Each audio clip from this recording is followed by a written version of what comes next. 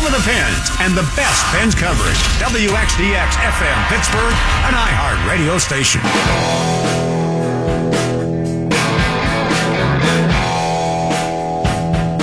Forbes magazine had an article about why women's college basketball doesn't get as much coverage as the men's game. Here are the reasons, according to Forbes. Because about 90% of sports editors are men. Because only 10% of sports coverage is generated by women. Because 40% of athletes are women, but women's sports only gets about 4% of sports coverage. In other words, women's sports don't get as much coverage as men's sports because men are the enemy. That seems to be erroneous. So here's my counter argument. Here's why I think women's sports don't get much coverage. Because very few people care. Because very few people watch. Even women don't watch women's sports. It's about ratings and revenue and clicks. Women's sports don't sell tickets or get ratings or get clicks. Those are the numbers that count, not that 90% of sports editors are male and they're engaged in a conspiracy to diminish women's sports. A couple years back when a women's soccer league folded, the excuse was the sponsorship wasn't there. Big business let down women's sports. What a crock. The league folded because nobody bought tickets. The WNBA piggybacks on the NBA. Women's hockey now wants to do the same with the NHL. You gotta sell tickets, you gotta get ratings, you gotta get clicks. And if you don't blame men. Look in the mirror, or better yet, look at your product because it may be inferior.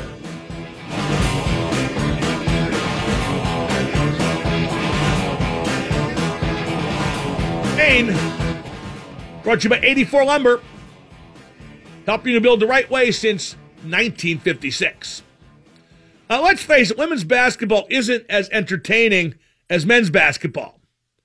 With the exception of tennis, no women's sport is as entertaining as the corresponding men's game. UConn women's basketball is 34-0 and won its first two NCAA tournament games by 88 points and 25 points, respectively. And by the way, who wants to watch that? But an average high school boys team, like if you went to like double-A boys basketball and took the best team that didn't make the playoffs from the WPIAL, they would beat the UConn women by 40 points. And there's no doubt about that. Steelers signed some guys. Joining me now to discuss, we welcome our football guru, Matt Williamson, former pro and college scout. Matt, what's the front page on Morgan Burnett, the Steelers' new safety that they signed away from Green Bay? What are his pros? What are his cons? Yeah, I like the signing a lot. I think he's a very solid, established, versatile football player, considered a very good leader. I think he can be used in a lot of ways. Good tackler, experienced but not old, not super flashy, doesn't blow coverages, smart, good influence in the room, which I think is really important for this young secondary. Not going to Pro Bowls, but I think he's a real solid starter for the 2 or 3 years he's going to be here. It looks like Burnett will play strong safety, and Sean Davis will move to free safety. Is that a difficult move, Matt? Should Davis be able to make it?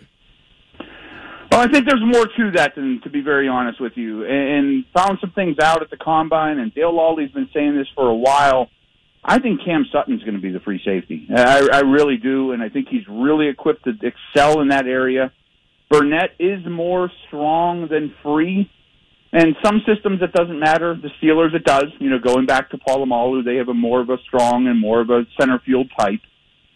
I think Davis is interesting, and he's kind of in my doghouse, to be honest with you. I don't think he's been very impressive. It sounds like you think he might be in the Steelers' doghouse, too. I think he's now the third guy. You know, I mean, I think Burnett's your starting strong. I think Sutton will someday or quickly establish himself as the starting free. And I think Davis becomes your third guy with some corner background, and you see guys like Malcolm Jenkins and McCourty where they use those type of corners turn safety a lot of different ways. They're much better players than Davis. And you also see a lot of big nickel in the NFL where, especially considering where the Steelers are on the second level with their linebackers, Burnett becomes a pseudo linebacker and you play more dime with 3 corners and 3 safeties. So I'm not saying Davis is the odd man out, but I think he becomes number 3 when the Sutton move becomes, official, if it actually does. But I think it will. So it sounds like the Steelers are higher on Cam Sutton than they are on Sean Davis. Why is that? Yes, I would be too. And we haven't seen as much, but I don't think Davis has been impressive. And I do think Davis was drafted with the intentions, the same year as Artie Burns, of we're going to play a lot more man coverage. He's going to be our Gronk, Eifert, Kelsey tight end eliminator. And they haven't played to his strengths. They haven't played as much man. Maybe they will. We heard about it a lot, and they didn't have to early in the season. But when he did, especially against the Patriots, he got exposed. That doesn't mean that he's a bum or he's a bust. And it's a tough situation to be put into. But I don't think he's a great near-the-line-of-scrimmage player. I'm not sure he's a great off-the-line-of-scrimmage player. I mean, I still really have my doubts of, if you like him, you say he's versatile and he can play man coverage, and if you don't, you say maybe he can do none of the above. And I think this is a really critical year for him. We're talking to our football guru, Matt Williamson, here on the X. How about John Bostic, the linebacker from Indy? Will he start for the Steelers? What's the plan for him, and what are the pros and cons? I like the signing. I hope he's not a starter. He's much more Vince Williams than he is Ryan Shazier, that's for sure. He's a real thumper. He's not slow, but he doesn't change directions well or play in space particularly well. Sort of like Vince Williams, he's better coming downhill, attacking, better against the run than the pass, but he's gotten better in that regard, and he played a lot of snaps for Indianapolis last year, which is sort of a two-pronged sword. Their linebackers were terrible. He shouldn't have been a starter, and he was kind of by default. So I think if he's your third guy or he starts the first month of the season until your first-round pick is ready, I can live with that. But sort of like we saw last year, if Bostic and Williams are on the field together, people are going to pick on him in the passing game. Is inside backer then still the Steelers' number 1 draft priority? And what other positions? Yes, I absolutely think it is. I mean, a real athlete. I mean, a run-and-hit speed guy. They'll never find one like Shazier probably, but as close as they can get would be great. And maybe even 2 of them. I mean, it wouldn't break my heart to see them use a first-round pick on a guy, and then third or fourth neighborhood, you get a 220-pound, really run-and-hit light guy, too, that can, situationally play for you and excel on special teams. There's a lot of them in this draft as well. I do think they will draft another safety, but I feel pretty comfortable, if I'm right about Sutton, with that safety room being Sutton, Davis, Burnett, and a rookie. I also think they'll draft a running back. Burnett and Bostic both get hurt a bit, but they both tackle pretty well. Maybe that's why they get hurt. They tackle so well. But that's still welcome on the Steelers because, boy, I don't think there's too many defenses in the league, Matt, with guys who tackle improperly. Yeah, I mean, I think 2 huge things that were problems last year, amongst others, were, like you said, poor tackling, blown coverages. And I think Burnett will help both facets. Bostic will help in the first one, like you said. The Steelers will, again, have a loaded offense and a suspect defense. That didn't work last year. Why would it work this year? It didn't, but it was still a heck of a year. Most teams would take that, and I think that – I'm not saying it will work this year. I think New England's a little down. I think the AFC is not as good as the NFC. I think the Steelers will be in the hunt. And I think that's their best bet, Matt. Forgive my interruption. Yeah. I think the best bet isn't for the Steelers to catch New England or Jacksonville. I think it's for New England and Jacksonville and the whole conference to come back a bit to them. Yeah, maybe. And this time last year, I thought the Steelers were the second-best team in the league, and I might think that again when the season opens. The draft, I think, will set up well for them, but they'll need contributors from their rookie class, and that's always suspect. I didn't see this Burnett signing coming. I think this is a really welcome addition, more so than Bostic. I think they're, clearly the favorite in the division and one of the top half-dozen teams in the league. One more thing. They got Burnett on the cheap, didn't they? I heard he originally wanted more than $8 million per year, and he didn't even quite get $5 per year. Yeah, I saw that too, and I was kind of shocked, that for some reason this safety market, Eric Reed, Trey Boston, Kenny Vaccaro, wasn't as aggressive as you would think. I thought those guys would be signed to bigger money by now, maybe because it's a pretty decent safety draft, but that didn't add up to me, and the Steelers reaped the benefits. Matt, great stuff. Thank you so much for taking the time, and we'll talk before the draft, I'm sure. Sounds good, Mark. We'll see you. That's Matt Williamson, our football guru. You can hear his analysis on this program and on the Steelers Radio Network. Very interesting from Matt Williamson. He thinks that Morgan Burnett comes in from Green Bay and starts at safety. Cam Sutton moves to safety from cornerback and starts at safety. And Sean Davis, who Williamson called unimpressive in his career so far, becomes the third safety. Interesting. And I'll tell you, if it works out that way, that says a lot about Cam Sutton. And it tells me the Steelers aren't willing to just tread sludge with a young kid who hasn't done what they hoped he'd do. 412-333-9939. Your thoughts on what Williamson said? I'd be intrigued. I mean, not really intrigued, but I haven't taken any calls yet. 412-333-9939. We got Stan Savran, the Godfather, at the bottom of the hour. And I would like to get Penguin talk going. Doesn't it feel like they're treading sludge as well right now? Not in the way they're playing. And not in terms of their record. They're only 2 points out of first in the division. But just like the games don't mean anything. Like we're just waiting for the playoffs. But things are precarious. They're not far from falling into a wild card berth. With the way Columbus is playing, having won 8 in a row, and Philadelphia just won't go away. Really, the Metro race, I think there's no way the Penguins could get caught and knocked out of the playoffs in the 10 games they have left. Florida and everybody would have to catch them. But nonetheless, the fact that it could happen, probably won't, almost certainly won't, but the fact that it could, and the fact that they could tumble, I think the lowest the Penguins could tumble would be the first wild card. And then they would play whoever finishes first in the Metro, and they would play one of those teams anyway. So what's the difference? Although, I'll go over this in a bit, but the Penguins' home record is so much better than the Penguins' away record. If there was ever a year you'd want home ice advantage for Pittsburgh, this might be it. Quick tweet from a guy named Al Muir. He writes for Sports Illustrated, does some hockey for them. I put a blog up today on the Mark Madden page at the X website about my favorite player as a kid from the Penguins, passing away, Greg Polish, yesterday at the age of 67 after a brief battle with cancer. And Al Muir noted that Greg Polish was, quote, first autograph I got as a little kid. Saw me standing forlornly in the snow outside the Detroit Olympia, and not only came off the bus, but he took my program and got the rest of the guys to sign too. Never forgot that kindness, unquote. Like I said, Greg Polish, very good player and a great guy, and he played for a bunch of teams, played for St. Louis, New York, and Washington, but he always thought of himself as a Penguin.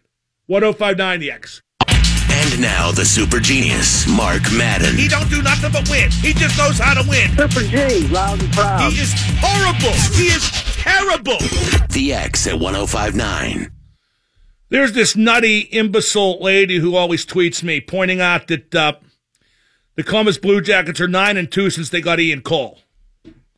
Right, and that's why they're 9-2, because they got Ian Cole. Nothing to do with their scorers finally scoring, or Tomas Vanek coming in and making a legitimate difference. They got him too, you know. Interesting times with Pitt basketball. And I think it says how interesting they are that I'm actually talking about Pitt basketball. Didn't talk about them at all except to make fun of them during an 0-18 season in the ACC. But now they're trying to get Danny Hurley, and the spin being put on their attempt to get Danny Hurley, the coach at Rhode Island, the spin put on by their media sycophants, especially with the B team, is unbelievable. I'm getting told now on Twitter, Well, if they offered Hurley $3 million a year and don't get him, at least they stepped up to the plate and made a big league offer for a big league coach. No, that doesn't impress me at all. They need to get the big league coach. And if you got to up the ante to $3.5 million, then do that. But unless they get the guy, let's not forget, before they got Kevin Stallings, they tried to get better and couldn't get better. Near misses don't count, especially when you're 0-18 in the friggin' ACC. They got to get the guy. Trying doesn't count. They got to get the guy. Mark my words.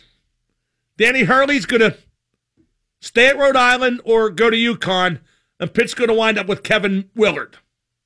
Former Pitt player Kevin Willard, now coaching at Seton Hall. I got a column in the Trib running tomorrow about the notion of getting Sean Miller.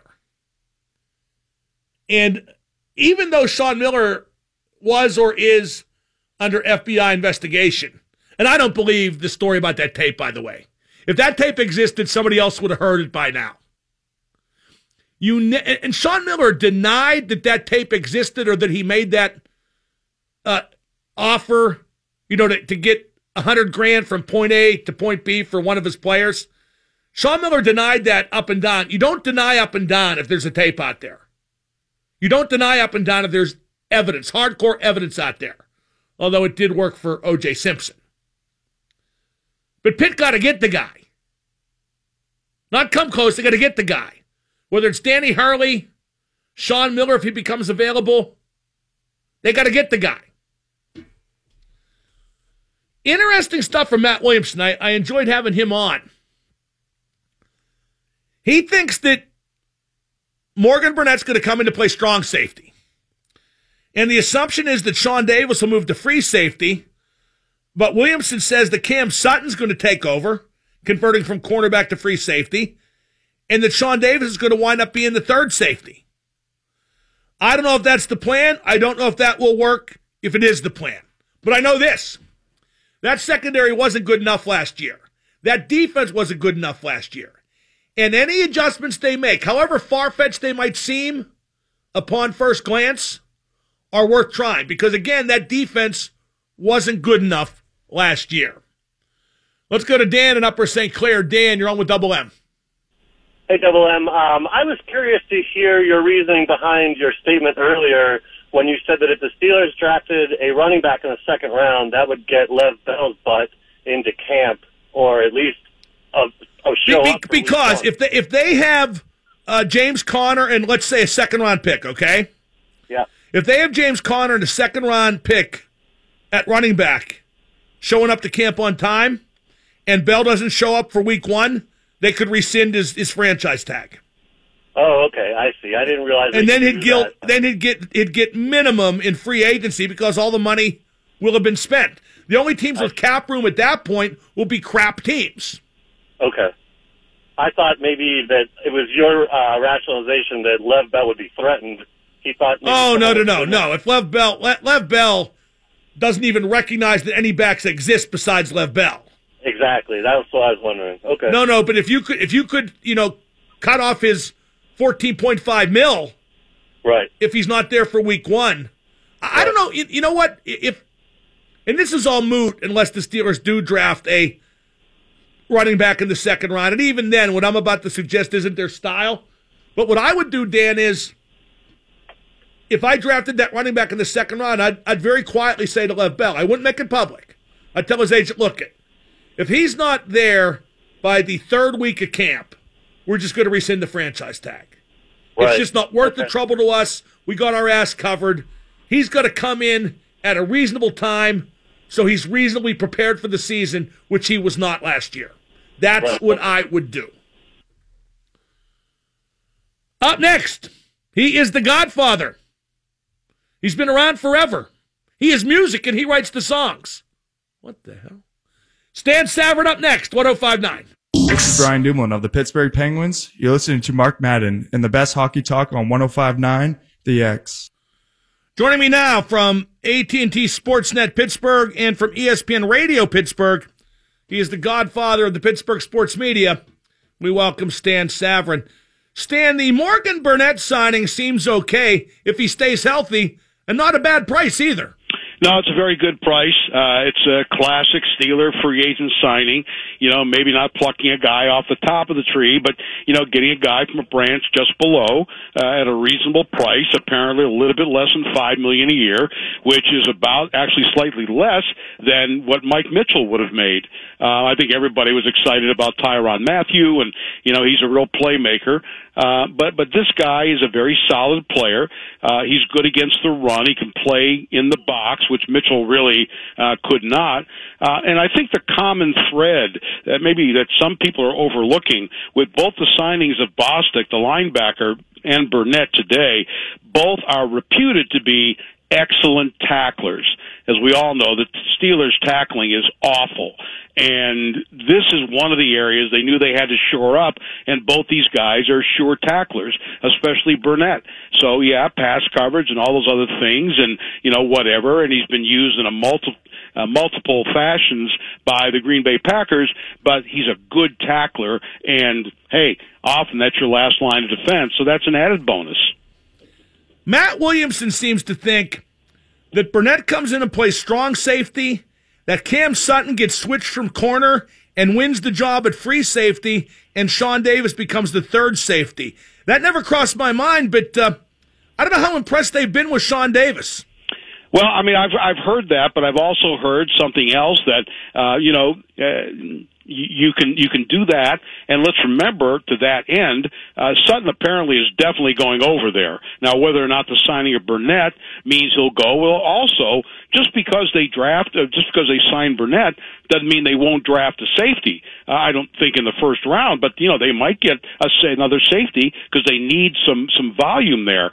But let's remember something that Sean Davis's rookie year, he started the season as a slot corner. He is capable of playing corner. He played some corner at Maryland early on in his college career, and he did start here, and then they eventually moved him to safety. So, I mean, that is plausible to me. That could happen, or they could figure that Sean Davis would be a much better free safety, which he'll be now, than he was a strong safety, and that would then tell them, we don't have to move Sutton. We'll leave him on the corner and give us some depth there, too. Let's talk about John Bostic, the backer who played for Indy last year. Do the Steelers see him as a starter or a backup? I think if he starts, that means they failed themselves in the draft. I think the only way that he starts is, although, listen, if he were to start ahead of Vince Williams, I would have no problems with that. Okay, good point. Vince Williams, to me, is a sidekick to a playmaker like a Ryan Shazier. But absent a playmaker like Ryan Shazier, which they're not likely to get, at least initially in the draft, then I think his position is vulnerable. I mean, I could see eventually, and this would strengthen the group as a whole, where you would have, if they get a linebacker in the first round, he could be a first-day starter. They've shown less reluctance to do that, mainly out of necessity. So, look, if you bump Vince Williams to a backup role, you're much stronger as a unit. I do think they like the way that Bostic tackles. Again, I think that guy's got to be solid, especially if it's a playmaker. I mean, someone's got to stay at home while you've got had a guy like Shazier, doing what he did, roaming from sideline to sideline. So it may be, depending on who they get in the draft, if they get an inside backer in the draft, that Williams and Bostic might be fighting for that starting position. Or they both start early till the rookie works his way in. Right, exactly. Last year, the Steelers had a loaded offense and a suspect defense. Aren't they in exactly the same position now? Why would it work in 2018 if it didn't in 2017? Well, I think. Let me put it this way: I think they're better today than they were in January. If you just look at Morgan Burnett versus Mike Mitchell. Let's just start there. I mean, I think clearly they're better off than they were there. Again, a lot's going to depend on who that inside backer is. Obviously, if Shazier hadn't gotten hurt, then you could look at the dynamic entirely differently. If you start the season with Bostic and Williams, I mean, all you've got there is average. The problem that they have no playmakers on defense. They don't have any playmakers on defense. Shazier was a playmaker. He's no longer in the mix. They'll be okay at inside linebacker, but there won't be any playmakers there. I do think that you have to hope for better performances, frankly, from their two defensive ends. You have to hope that T.J. Watt is significantly better, and he was fine, but you got to get something from Bud Dupree to be better. Artie Burns has got to be better. Let me put it this way. I can't definitively say that the defense overall will be better, but I think at the very least, if we just start with the safety positions, I think a win on two occasions. Number one, you're really getting Davis to a free safety where he's going to be better. I don't know about Cam Sutton, how he'll translate, but the mere fact that Burnett is better than Mitchell, automatically, incrementally anyway, you're better.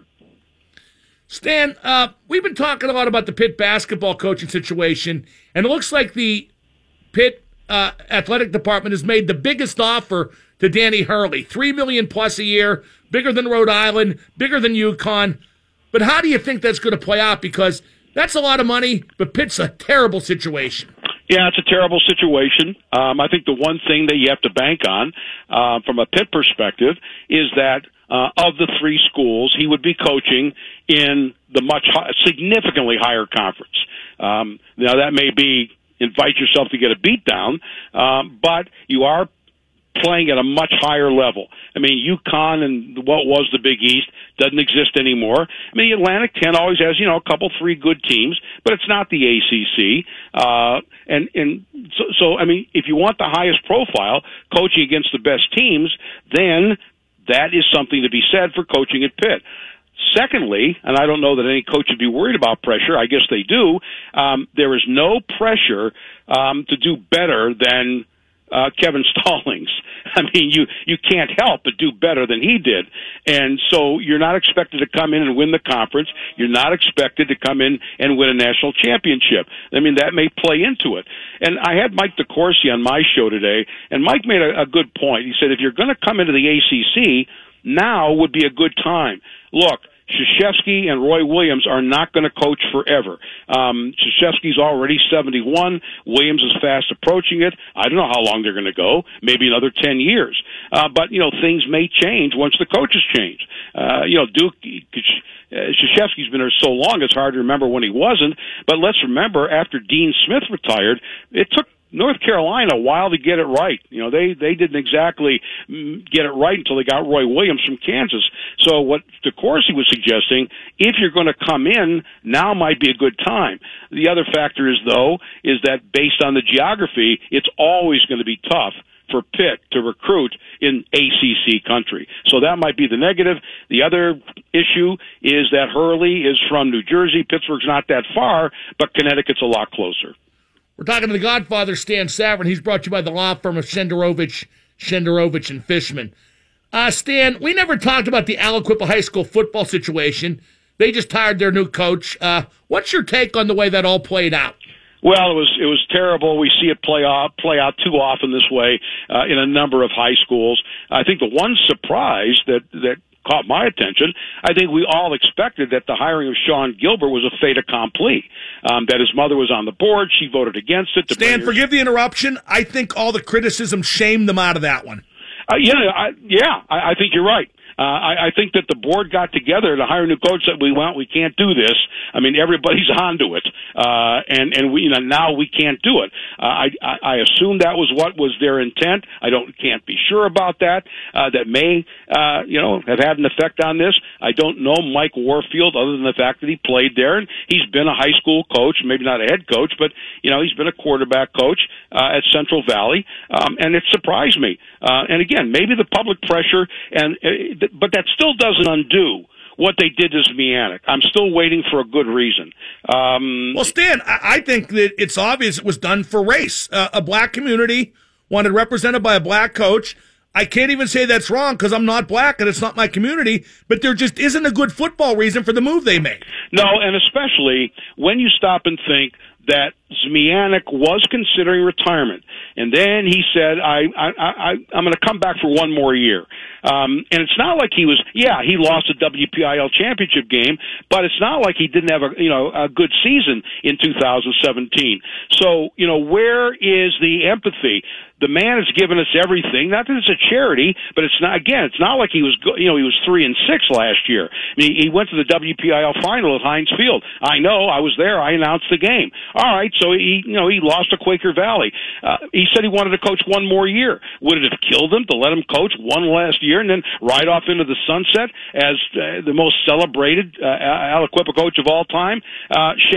Shameful and shameless. Well, Stan, it would have hurt because this coming year's team is foolproof. It's loaded, and they didn't want the new coach to come in and stumble. I mean, I'll say this for the Aliquippa School Board. The people who engineered this, they did it perfectly. Their timeline was exact and precise. Yeah, no doubt. No doubt, but I would also like to think that look, Zmianek is the one who, developed a lot of those kids. And let's remember, when you have a successful high school program, you have to develop feeder systems through elementary school, middle school, junior high. They all come in playing the same way, the same system, all that kind of thing. It seemed to me that Zmianek, not that he didn't, he won all those championships, but he deserved to reap the benefits of what should be a championship football team next year. Stan, turning to hockey, Matt Murray's back tonight. We assume he's playing. I think that announcement will come from Mike Sullivan within a half hour or so. And it better stay back. It's not like it was in goal, is it? No, they cannot win a cup without Matt Murray. The flower's not there anymore. And with all due respect to Casey DeSmith, Tristan Jarry, whoever ends up being the backup, tonight it'll be Casey DeSmith. You could actually make the argument, Mark, that right now, Matt Murray is the most irreplaceable Penguin. I know you don't want to go into the playoffs without, Sid, Gino, Kessel, a defenseman because they're thin on defense. But when you talk about the most irreplaceable guy, it just might be Matt Murray, if you understand the nuance of that. I'm sure you do, because they cannot win a cup without him. The other two haven't played one playoff game. They could come in, maybe, for a game or two in a series. I'm not sure you could win a series with either one of those two. Just based on their youth or their lack of experience, they need Matt Murray. I don't believe that they could win a cup without him. It's odd, Stan, because right now, I don't feel like the Penguins are necessarily better than last year. But just about every team in the Eastern Conference, and especially in the Metro Division, isn't as good as last year. Probably worse, which is great timing. It is, certainly in the Metro Division. Frankly, I'm very surprised that Washington has done as well as they have. I really thought that. Well, yes, Dan, especially the guys they lost, and Braden Holtby's been terrible. Let me tell you, it wouldn't shock me if Grabauer's their guy in the playoffs. Yeah, I honestly thought that, especially with you get another disappointment. Eventually that takes a toll on you. We can't do it. We're never going to do it, so on and so forth. I'm surprised that they have done as well as they have, but that doesn't mean I think that they're the best team in the division. I don't. I still believe the Penguins are the best team in the division. I will say this. I think that the challenge, and look, they had a heck of a challenge from Ottawa, but as we see Ottawa this year, I think that was a one-year fluke. But I would be legitimately concerned about, and we're a long way from getting there, either Tampa or Boston in an Eastern Conference final. Not so much Toronto, but I think actually Boston may be a better team than Tampa is. That would be, first of all, it would be a colossal Eastern Conference final if it got to that. But at the very least, especially not having home ice, and they wouldn't for either one of those series, that would be really challenging. Stan, great stuff. I'll see you on Thursday on your program. All right, Mark. Thank you. That's Stan Savran, brought to you by the law firm of Shenderovich and Fishman. Why pay the other guys 40% when the three wise men charge only 25%? Up next, Bob McLaughlin at 105.9. 105.9. Double M on the X, joined now by Bob McLaughlin. Bob, brought to you by 84 Lumber. Bob, your thoughts on Matt Williamson? Coming out of left field with a shocking, if perfectly reasonable proposition that now the Steelers have signed the safety from Green Bay, Morgan I keep wanting to say Freeman. Don't do it. What's his name? Bennett. Burnett. Burton. A.J. Burnett is who it is. Morgan Burnett. That he will go to strong safety and displace Sean Davis, but that Davis won't move to starting free safety, as many are assuming, that Cam Sutton will win that job, moving from cornerback, and that Sean Davis will become the third safety. What's your take? All of that is moot if Artie Burns doesn't know how the hell to play cornerback, because he did so much damage and was lost so often last year that they just know that they can go right to him and get however many yards they need. No, I mean, for the Steelers, it's a great problem to have. They've got more bodies. Oh, no, I don't know that it's a problem. I think they're searching for an answer. Yeah, you know what I mean. I was just turning the phrase but there. If they're dissatisfied with Sean Davis, I kind of get it. Because as much as Davis and Artie Burns impressed as rookies, they didn't get much better as second-year guys. That was the problem. That's why I think, there's a big dismantling of the secondary right now. And look, this lights a fire under all of them right now. I think the Steelers are saying if that's where this is coming from, and enough people who are down there at the headquarters on the south side and, follow this team are saying that that's a possibility, that there could be some different changes this year. That's lighting a fire under all of them, because that was horrendous last year coming down the end of the season. They had all sorts of problems last year. At least this gives them, especially, with Davis, who can play both, or with Sutton, who can play both. This gives them position flexibility, let's say, as Mike Tomlin likes to use. Pitt has reportedly made the biggest offer of any school to Danny Hurley, the head coach at Rhode Island basketball. They've offered in excess of $3 million per year in a multi-year deal. Rhode Island is trying to keep him. UConn's trying to get him. How do you think this plays out? Will Pitt have submitted the winning bid, or will Hurley use that bid to parlay bigger money from a school he really wants to coach at? Well, I just have to disagree with you a little bit. I know that you said that it's not about the offer that they make, it's whether they get him or not. And sure, at the end, that's exactly how it's going to play out. But the only move they had on the chessboard, Mark, was to put big money out there. And I'm glad that Pitt stepped up and did that. It's more than I thought it was going to be. And judging from reaction right now from people who know basketball, it's more than they thought it would be. Want to know what the cynic in me is wondering? If Pitt knows it offered just enough to just miss. Oh, well, now you're playing the old Pirates move, huh? We almost got him, Bob. Right. No, I don't think missed it by that much. I don't think it means anything unless they get him. And if Hurley doesn't go to Pitt, I don't blame him. If he takes less money to go to UConn or to stay at Rhode Island, I don't blame him. I think Pitt basketball, in the short term, is an absolutely hopeless situation. It is going to be a tough sell, even with that much money. I mean, the UConn's got the bigger name. They don't have as many problems. UConn's not a perfect job right now either, and he may like it at Rhode Island. This just may cause Rhode Island to up his money, and he likes it where he has it now. But Pitt Pitt did the right step. They moved the right piece on the chessboard. They put the money out there. If he doesn't take it, then that's all on him. That's not Pitt right now. It's not this time Pitt has the black eye, because they've screwed this up thoroughly up until this point. Right now, this is the only move and the best move that Pitt could make. That's Bob McLaughlin, brought to you by 84 Lumber. We got the NFL. Vince McMahon's bringing back the XFL. And now, whether we want it or not, we're going to get the Alliance of American Football. Can we ever get enough football? Yes. Yes, and I think the NFL by itself, with 16 games, all that preseason, all those playoffs, was already too much. I'm Mark Madden, 105.9.